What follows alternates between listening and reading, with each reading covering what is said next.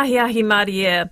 The Black Caps have arrived in Karachi ahead of the start of the first test against Pakistan on Boxing Day. The series is set to be New Zealand's first in Pakistan since 2003. That was meant to happen last year, but New Zealand abandoned their tour without a ball being bowled over security concerns. Black Caps test bowler Neil Wagner says they can feel the anticipation building. Some really friendly faces. Everyone is really excited to obviously see us. It's the first time we've obviously been here since 2003, so a lot of excited faces around to have cricket back in Pakistan, and very warmly welcomed, and the temperature is actually really quite nice.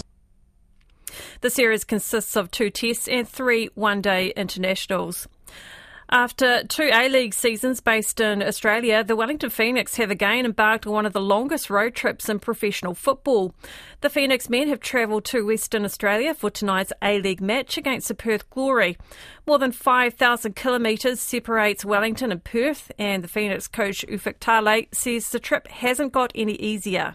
It was a long journey, to be honest. We got the 4 o'clock flight out of Wellington. I think we got in around 11 p.m, probably 4 a.m. Kiwi time when the boys went to bed. So it was a long day of travelling.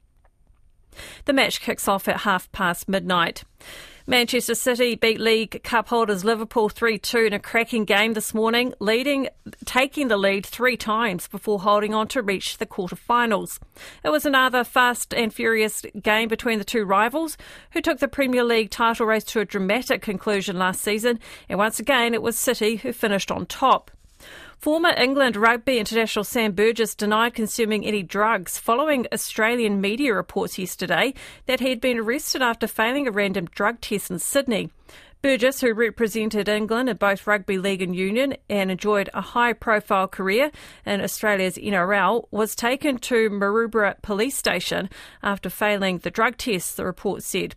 The former South Sydney Rabbitohs captain and now assistant coach was also given a court notice for allegedly driving with a suspended licence. And men will be allowed to compete in artistic swimming at the Olympics from the Paris 2024 Games as a part of a drive towards inclusivity. World Aquatics, the sport's global body, says each team of 8 can have a maximum of 2 men at the Games after the IOC gave its approval. Koinai ngā pūrongo ha kina kina.